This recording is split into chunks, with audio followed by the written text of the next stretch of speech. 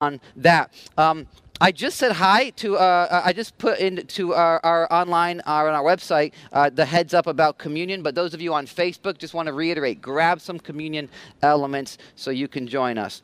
All right, we're going to be back in Exodus. If you have your Bibles, open them up to Exodus chapter 17. We are going to be back in Exodus for another stretch. We do a chunk, and then we take a few weeks off. Then we do a chunk, and then we take a few weeks off. That's kind of been our rhythm. And so we're going to be in the book of Exodus for another probably until the end of July, early August, before we take another break. There's going to be a reading plan as normal to go up on our website this week. And if you have been using that, would you let me know? If I hear from 5 people who have been using that, we'll keep doing it. If not, then not going to do it after this week. Just going to be honest with you. It takes some time, so don't know how many people use it. We get 5 people, it's worth it. All right? Here's the deal for today. It's going to give you the title up front. It's called Living Water from the True Rock. Living Water from the True Rock. We're in Exodus 17. We're going to be in verses 1 through 7. Living Water from the True Rock. I don't have a lengthy introduction. I just want to read a quote from a guy named John Bloom, who says this: "Anytime a selfish sinner is tasked with leading other selfish sinners in a Godward direction, whether in families, friendships, small groups, churches, or broader movement, there's going to be trouble." I like that quote. That speaks to me. Anybody experience that? Anytime a selfish sinner is tasked with leading other selfish sinners, whether that's your business, a nonprofit, in your family, your marriage, certainly been true in our church, there's going to be trouble.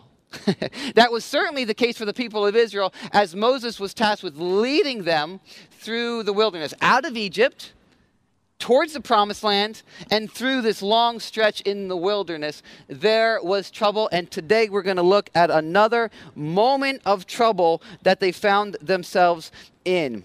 So, Exodus 17, verses 1 through 7, let me just catch you up, if you haven't been with us, where we are at in the story, what has happened here in the book of Exodus. God said to Moses, "I want my people free." The people of Israel had been slaves in Egypt. God said, "Go free them. I'm going to perform these mighty deeds, these miracles, these plagues. I'm going to bring judgment on the Egyptians, and I'm going to lead them out." So God did that. Then they get to the Red Sea. The people of Israel freak out. They're like, "Oh no, what are we going to do? We're going to drown in the Red Sea." And God says, "Watch again." He parts the Red Sea. The people of Israel go through. The Egyptians follow after. God sends the Red Sea on top of the Egyptians, drowns them all, and the people of Israel are free. So here's a little map. They cross the Red Sea and they kind of start to go into the desert. After a few days, they found themselves at Marah, where they were thirsty. They had been without water for 3 days, and so they're freaking out again. Oh no, what's going to happen? Are we going to die? And God brings them to water, but the water's salty. It's very bitter. They can't drink it or they'll die. God does a miraculous work, turns it into good water. They drink, they're satisfied. Then he leads them to Elim. I know it's hard to see this map in the sun, but he brings them south to Elim, where there's all these springs, and they're refreshed, and they're drinking, and it's good. And then God says, "Okay, well, we're not done, though. We got to keep going." So then they go out into the wilderness of Sin, where there is no food. And they start to grumble, and they start to, once again, freak out and go, "Oh no, what are we going to do? We're going to die. It was better if we had stayed in Egypt when we were slaves. That would have been better for us." And then God does a miracle. He provides for them manna from heaven, this strange bread-like substance on the ground every morning, and quail at night. And then he says, he institutes the Sabbath day. He says, there's going to be, on the 7th day, no food is going to be out on the ground. Don't even go out there to collect it. Stay in your tents. I'm going to provide enough food on the 6th day for you to rest on the 7th. Trust me. I'm your new master. I'm not like the old Egyptians' masters. God was teaching them to trust him as their good father now. Some of them didn't trust. They went out looking for food. They didn't find it. God says, "Come on, you can trust me." And then from the wilderness of Sin, they're going to head off to Rephidim. And that's where we're going to pick it up, okay? Just a reminder, these moments that they've had, because it's important as we look at what takes place in this chapter. So let me pray, because without God doing what God does in our hearts, we're wasting our time, right? Right? Yeah, we are. We are. Without God doing what God does, we're wasting our time. I'm wasting my time. You're wasting your time. Everybody's just wasting their time. So God, please, would you do what only you can do? Would you do what only you can do? God, there's people here who have never experienced who you are for real. They've seen Christians out there acting like fools, and that's their idea of who you are. God, would you speak to them today? There's people who are Christians here who have trusted in you, but they're dry, they're thirsty, they're confused, they're bewildered, they're hurt, they're angry, they're frustrated, they're scared. God, would you speak to them today? And speak in such a way to all of us that it actually touches our souls.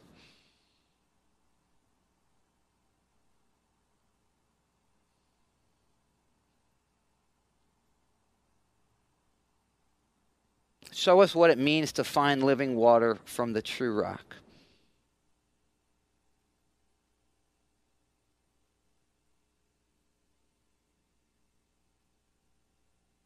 And God, for some of us, we may not realize how thirsty we actually are for you.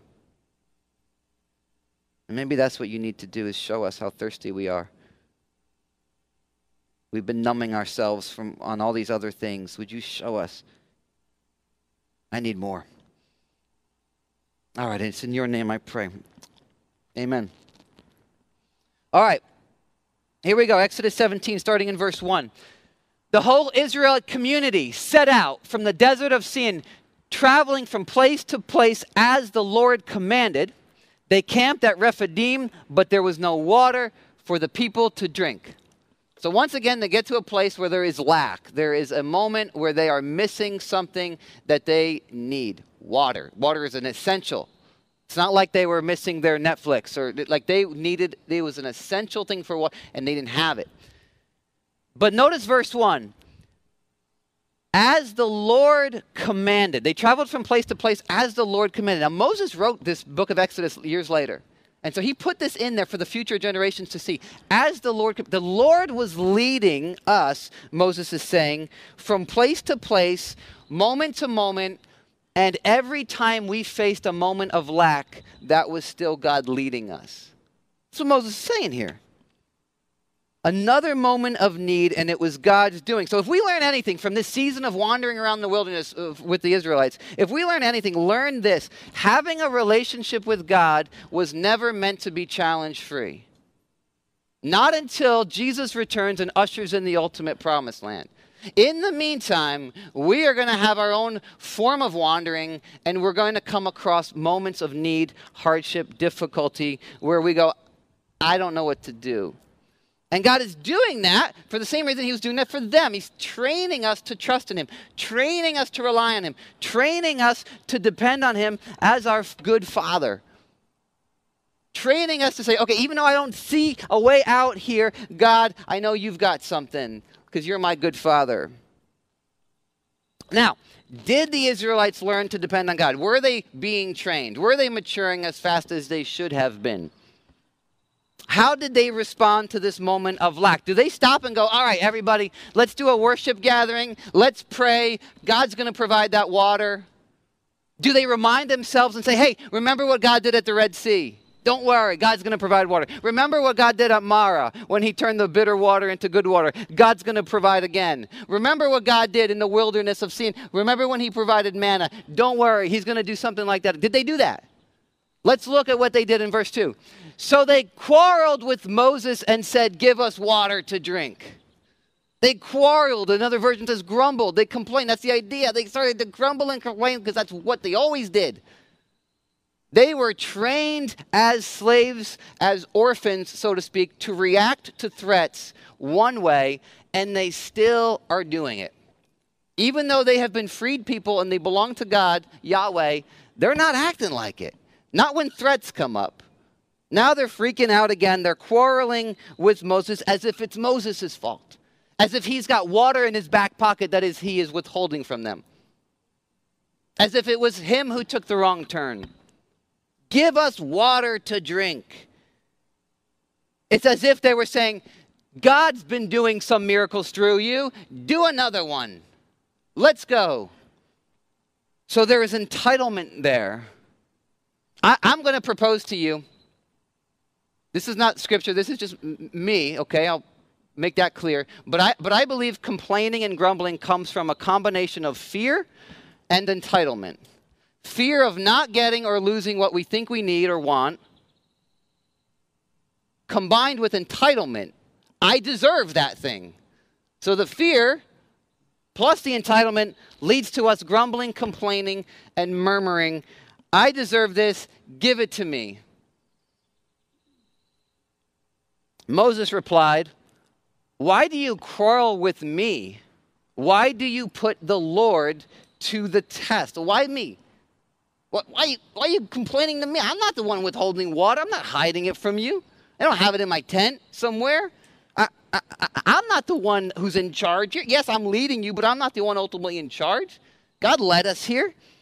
And then he says, why do you put the Lord to the test? As if they were saying, if God was really good to me, we would have water immediately. Y'all ever been there? In your grumbling and your complaining, that's what it is implying. That God is not who God says he is. He's not a good God, or he's not a powerful God. Now, we don't say it out loud. At least the good church people here don't say that out loud. Right? You might say it in your head. You might say it in the shower to yourself. You don't say it at your prayer meetings and your life groups, usually. But that's what our grumbling and complaining implies. That either God is not good to me right now, or he's good, but he doesn't have the power to effectively give me his goodness. You know, like somebody else got in the way of his goodness. God's good, but he's kind of weak. So that person just messed it up. You know, that person did me wrong, and God's over there going, man, I had a good life for you planned, but that guy just totally took it off course. I don't know what to do. That's what our grumbling implies. Like God's like, I'm good, but that circumstance, I didn't see that one coming for your life, so I don't know what to do about that. Sorry, you're on your own. That's what our grumbling implies. And then it leads to us making dramatic and extreme statements like the Israelites are about to make in verse 3. Check it out. The people were thirsty for water there, and they grumbled against Moses. They said, why did you bring us up out of Egypt to make us and our children and livestock die of thirst? Now, this is the same thing they've said before at the Red Sea. They said it again when they were out of food. They're like, it's better if we had stayed in Egypt. Life was good when we were slaves. Why did you free us from slavery, Moses? Why did you come along bugging us about being free? We were good at Egypt. And this is what we do. We can't see a way forward, so we long for the past and we remember it with the wrong filter. Right? You're 45 and you're still single and you're going, man, I should have stayed with that boyfriend. He wasn't that unhealthy. It wasn't that toxic. It was pretty good. I shouldn't have broken up. Or we're married and we get into that fight, that crisis time. Where we're like, man, I should have got out before we had kids. Man, I shouldn't have given it another shot. We shouldn't have went back to counseling. We take our in-laws' advice about getting a job and something goes wrong with our boss. And we think, I shouldn't have taken my in-laws' advice. My father-in-law never knows what he's talking about anyway. We say things like that, extreme declarations. We take our pastor's advice and things don't turn out the way we want. And we're like, I shouldn't have listened. We sue him and the church. That's never happened here. Not yet. Not yet. Verse 4. All of a sudden, the point is, all of a sudden we become experts on what should have been when things don't go well. All of a sudden we're experts on what should have happened. We think we can write the book on what should have happened. Verse 4. Then Moses cried out to the Lord, what am I to do with these people? They are almost ready to stone me. What do I do with these guys? So Moses doesn't try to fix them. He doesn't even try to reassure them. Hey guys, don't worry, God's got this. He doesn't try to calm them down. He doesn't do any of that. All he does is turn to God and go, God, I don't know what to do. These guys are going to stone me. And I'm sure somewhere in his heart, he wanted to stone them right back. Because people want to be led, right? They want to be led, but they expect their leaders to lead them to betterness. So when things go worse, then they go, it's the leader's fault. And a leader wants to have the confidence to turn and say, hey, don't worry. This is what's going on. Here's the plan. It's going to get better. Moses didn't have that. He didn't have that. He didn't know what was going on.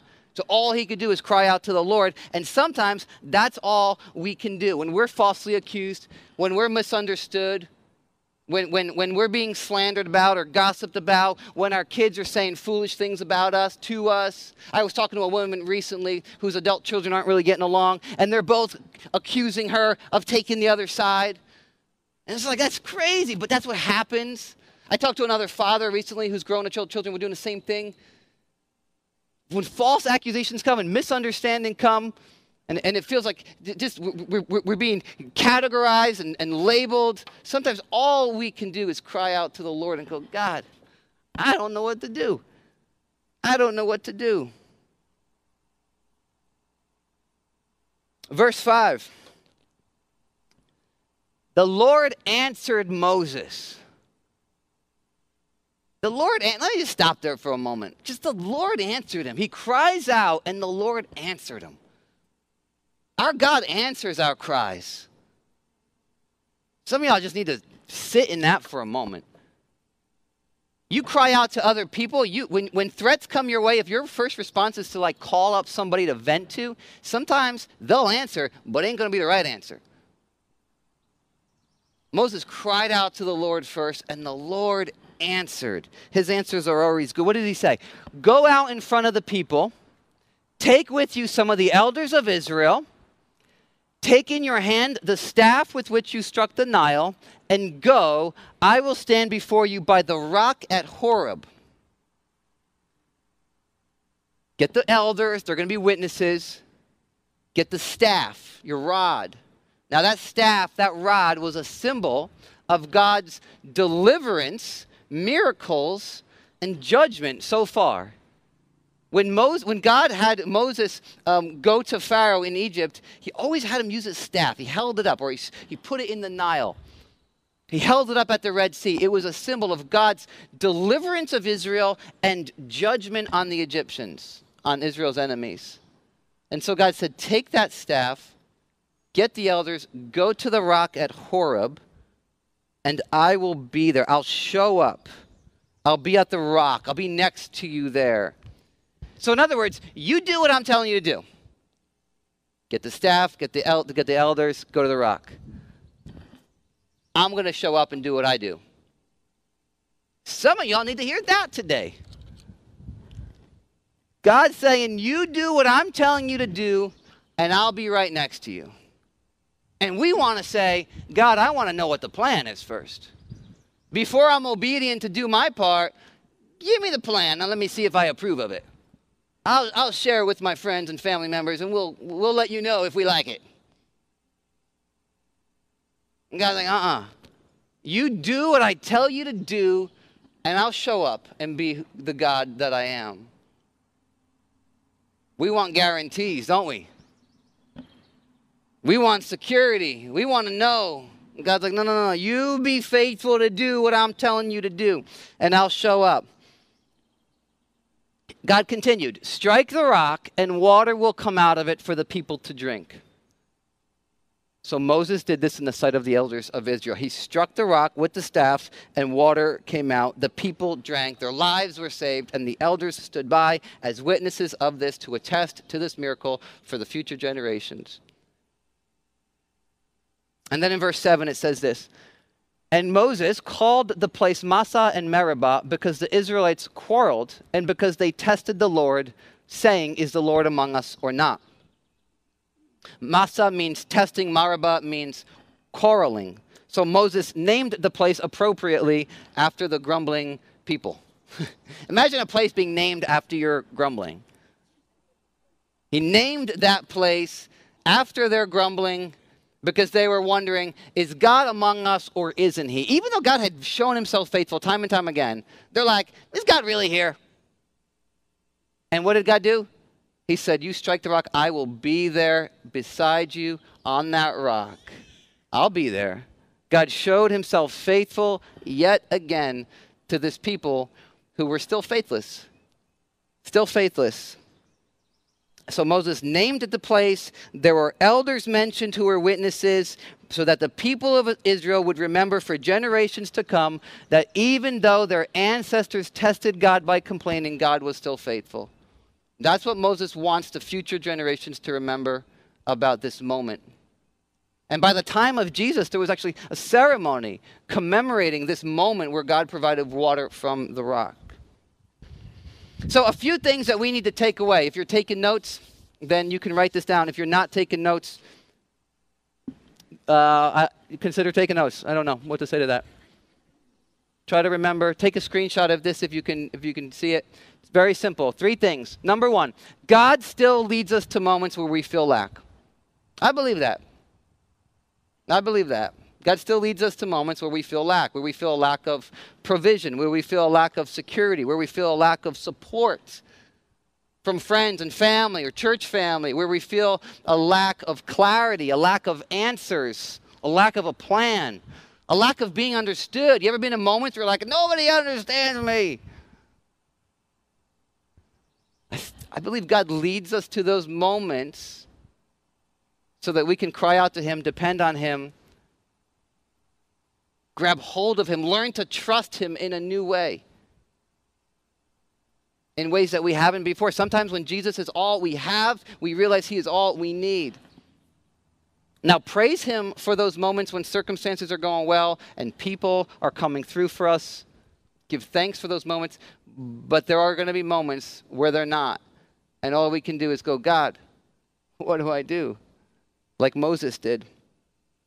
Number 2, God is still faithful despite our faithlessness. So here's the good news. Here's the good news. Even though we should learn to stop grumbling and complaining, we should. Y'all should stop being grumblers. I should stop being a grumbler. And by the time we meet Jesus, we will. But until that day, we are going to have moments where we struggle with this. Anybody have a moment where you were just a grumbler this past week? You gave in to a grumbling spirit, a fearful and entitlement spirit? Yeah. You did, Matt?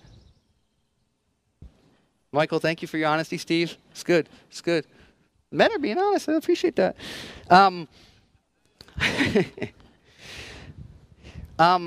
Usually they make the women just raise their hands and do all the, you guys are being honest. That's good. Strong church.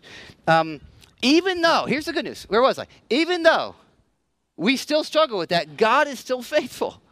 God doesn't say, well, if you're going to complain, then I ain't coming through anymore. Like we sometimes want to do with our kids, right? You're complaining again, then you ain't going to get it. You say it one more time, then you're never going to see that again. God is faithful to us, even when we lack faith, even when we're grumbling. So we may be guilty of grumbling on one hand, but we don't have to be ashamed because of our grumbling and say, well, God doesn't want to bless me. He might want to kick me out of his kingdom, his family. No, God's always saying, no, I'm faithful. I want to bless you. I want to bless you. I'm a blessing God. I'm a good God. I'm a faithful God. That's good news for the grumblers in here. And you know how he pours out his faithfulness? You know how we experience it? We've got to come to the rock. And that brings us to number 3. God still provides water, living water, by striking the rock, the true rock. I want to recap again what happened here in this story. It's important, real quick. The people are grumbling in entitlement and rebellion. God tells Moses to grab his staff and to meet him at the rock at Horeb. And God says, you're going to strike that rock with that staff, the staff that represented my judgment on the Egyptians, the plagues that I sent on the Egyptians, the Red Sea covering them and drowning them. You're going to take that same staff and you're going to do what with it? You're not going to strike the grumbling Israelites who deserve a spanking right now. You're going to strike the rock, and I'm going to be there beside you on the rock. Or put another way, you are going to strike where I am instead of the people of Israel, and out of that will come water so that they can live. And this is what God still does for us through Jesus. The Apostle Paul, in case you're thinking this is a stretch, the Apostle Paul explicitly said later on in the New Testament, in 1 Corinthians 10, He says in 1 Corinthians 10, starting in verse 1, I don't want you to be ignorant of the fact, brothers and sisters. So he's talking to the church now, which is made up of now Jews and Gentiles who have trusted in Jesus, similar to our church. I don't want you to be ignorant of the fact, brothers and sisters, that our ancestors were all under the cloud and they all passed through the sea. They were all baptized into Moses in the cloud and in the sea. They all ate the same spiritual food and drank the same spiritual drink, for they drank from the spiritual rock that accompanied them, and that rock was Christ. Paul was saying that that rock that they drank from was a foreshadow of the ultimate rock, who is Jesus, who came down to step into our place in flesh, and then who was conspired against by the elders of Israel. Conspired with the Romans because they deemed Jesus a threat to their system, a threat to their temple, a threat to their power. And they said, we got to do something about him. So they conspired with the Romans to have him convicted and sentenced to death as a criminal. And then he was struck down on a Roman cross as the elders watched. He was struck with the rod of punishment, the rod of God's just wrath for sinners, so that all who would come to Jesus and trust in him could receive living water instead of judgment. So he's the rock, Paul says here. And then Jesus said 2 times, I want to show you that he is the source of living water. In John chapter 4, let me back it up and set it up real quick. Jesus comes to a well. And there's a Samaritan in Samaria, and there's a woman there. And Jews didn't associate with Samaritans. There was a lot of racial and ethnic tension there. And certainly a Jewish man didn't talk to a Samaritan woman, but Jesus asks this woman for a drink from the well. And she's like, why are you asking me for a drink of water? Like, why did you talk to me? And Jesus says, oh, if you knew who I was and what I could offer, you would be asking me for a drink. And then she didn't understand, and they had this conversation. And then Jesus said this in John 4, Verse 13, he said, everyone who drinks this water that I can give, will be, or this water from the well, will be thirsty again. But whoever drinks the water I give them will never thirst. Indeed, the water I give them will become in them a spring of water welling up to eternal life. You drink this water from the well and you're going to be thirsty again. It's going to quench your thirst for a moment and then you'll be thirsty. But I've got water. For those who come to me, I've got water that will never run out. You can continually drink from that water. And she still didn't quite know what, how, or why, but it was because he was going to go to the cross and be struck down, so that our sins could be forgiven, so that God's judgment would pass over us onto Jesus, and we can receive everything that Jesus deserves. When Jesus came up from his baptism, God the Father said, this is my beloved Son in whom I'm well pleased. And he says that about you and I when we're in Christ. This is my beloved Son. This is my beloved daughter in whom I'm well pleased. Oh, but I had a bad week. This is my beloved Son in whom I'm well pleased. This is my beloved daughter in whom but I had a bad day. You should have seen the argument I got into this morning. This is my beloved Son. Why? Because of what Jesus did. And we can continually come to him and drink because of the Holy Spirit that he gives us. Jesus said in John chapter 7, he's at the Feast of Tabernacles. And during this particular feast, there was a ceremony that commemorated that moment in the desert. Their ancestors drank from that rock. And it's during this feast, check it out in John 7. In verse 37, on the last and greatest day of the festival, Jesus stood and said in a loud voice, right? So they're all thinking about that moment that their ancestors had in the desert, where they drank water from this rock. Jesus stands up and says to the crowd, let anyone who's thirsty come to me and drink. Come to me and drink. Whoever believes in me, as Scripture has said, rivers of living water will flow from within them. Come to me and drink. By this he meant the Spirit, whom those who believed in him were later to receive. Up to that time, the Spirit had not yet been given, since Jesus had not yet been glorified. He had not yet died, risen again, and ascended into heaven. Now, for you and I, he's done that. And he gives his Spirit to those who trust in him. And it's that Spirit that satisfies our soul's deepest longings. Even in moments of wilderness and confusion and difficulty, Like Josh said earlier, he doesn't lead us to a carefree life. But even when we come to moments of lack, he says, I'm going to be there to quench your thirst. I'm going to be there with you to satisfy your thirst. I'm going to be living water to you, even in this moment. And sometimes we're in moments where we're like, I can't imagine having peace until this circumstance gets worked out. And God says, no, you watch. You watch me give you a supernatural peace that is beyond understanding right now. By the power of my Spirit, because I was the rock that was struck in your place. So as we end, I'm going to give you 2 questions, and then we're going to receive communion, and we're going to worship a little bit. I've got 2 questions for you. And actually, the band, you guys can come on up here at this moment. Those of you at home, you can grab some communion elements and prepare to receive it with us. Why don't we all just stand, actually? Can I just ask us to stand, just to shift for a moment? I want us to really consider these 2 questions. Number 1, do you need to put your faith in Jesus for the first time and receive this living water? That's the first question. I don't know everybody here. I don't know if everybody's trusted in Jesus.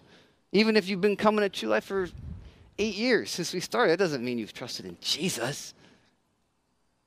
You may know things about him. You may have certain beliefs, but have you come to him and said, you're the one who died in my place. You're the rock who was struck in my place. I want that living water. I've never reached out for it. If that's you, make today the day. Make today the day, and you can receive communion with us for the first time. In fact, you get baptized. We got a baptism coming up on July 4th. What an appropriate day to get baptized. Independence Day. Freedom because of what Jesus has done. We're going to celebrate that. We're going to do it right here at the farm. And it's going to be a celebration of God rescuing another 1 or 2 or 3 people from slavery, bringing them into new life. When we come up out of water, it represents, I've got the very life of Jesus living in me through his Spirit. That's what that represents. So if you've never trusted in Jesus, then while we're singing this first song, I'm going to encourage you to just come down front. You just come down front like this and just stand here as we worship. Nobody's going to ask you anything. I might come up behind you, put my hand on your shoulder, and just pray silently for you. But that's it. Your real declaration of faith would be a baptism. But this is just a step, a moment of saying yes. I'm saying yes to Jesus today as the rock who is struck in my place. That's number 1. Number 2 question. Are you a follower of Jesus already, but in a dry season? You've placed your faith in Jesus. You've been baptized. But you're in a dry season. You feel thirsty. You feel thirsty. You're like, man, why isn't God filling me? And it may be because you've been drinking from the wrong well. You've been going to other sources for life to quench the thirst that only Jesus can quench. And there's all kinds of wells that we run to in this world. All kinds. All kinds. I can't even give you close to an exhaustive list. I mean, there's money, there's financial security, there's the approval of family members, the approval of friends. There's toys and trinkets, there's fitting in with certain crowds, there's sports, there's hobbies, there's drugs, there's alcohol. There's just the need to be in control. There's all kinds of things that we run to. Some of those things aren't even bad. There's self-improvement. There's religious works. If we put there's church attendance. If we put the hope of quenching our thirst into any of those things, we will end up disappointed eventually. It might work for a moment, but we will end up disappointed.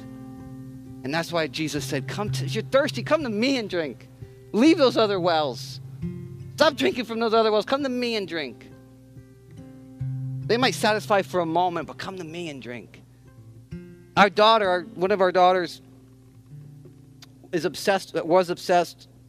We're not sure where she's at now, but she kind of was obsessed with this game called Roblox on our phone. You guys might know about it. obsessed with it, where we pull her away, she kind of freaks out, and you know, she's trying to build up this little, I don't even quite understand it, but we were just praying like, this is like, seems like an addiction. What do you do about this?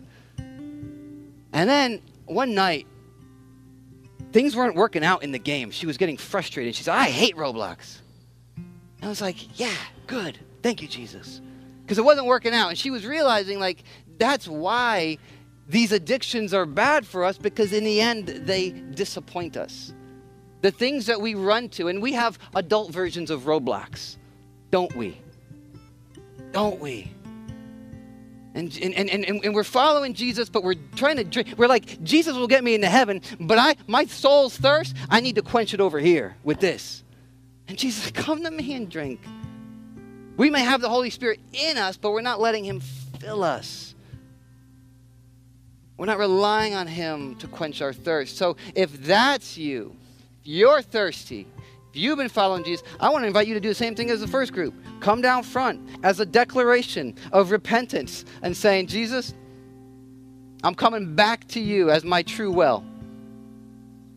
I'm going to turn. Repent means to turn, to do a 180 in our thinking and in our trusting. And no longer I'm going to trust in this, whatever it is. I'm going to go back to trusting in you again, where my trust should be, my hope should be. So, we're going to sing a song called Cornerstone. We'll receive communion together after that song. But again, during that song, you can come forward. If you're in the first group or the second group, I might come up behind you and just put my hand on your shoulder and pray silently for you. Not going to ask you to do any talking yourself. Not today. If anybody else feels led to kind of put a hand on these folks' shoulders, you feel free to do that. But let's just let the band lead us here in worship.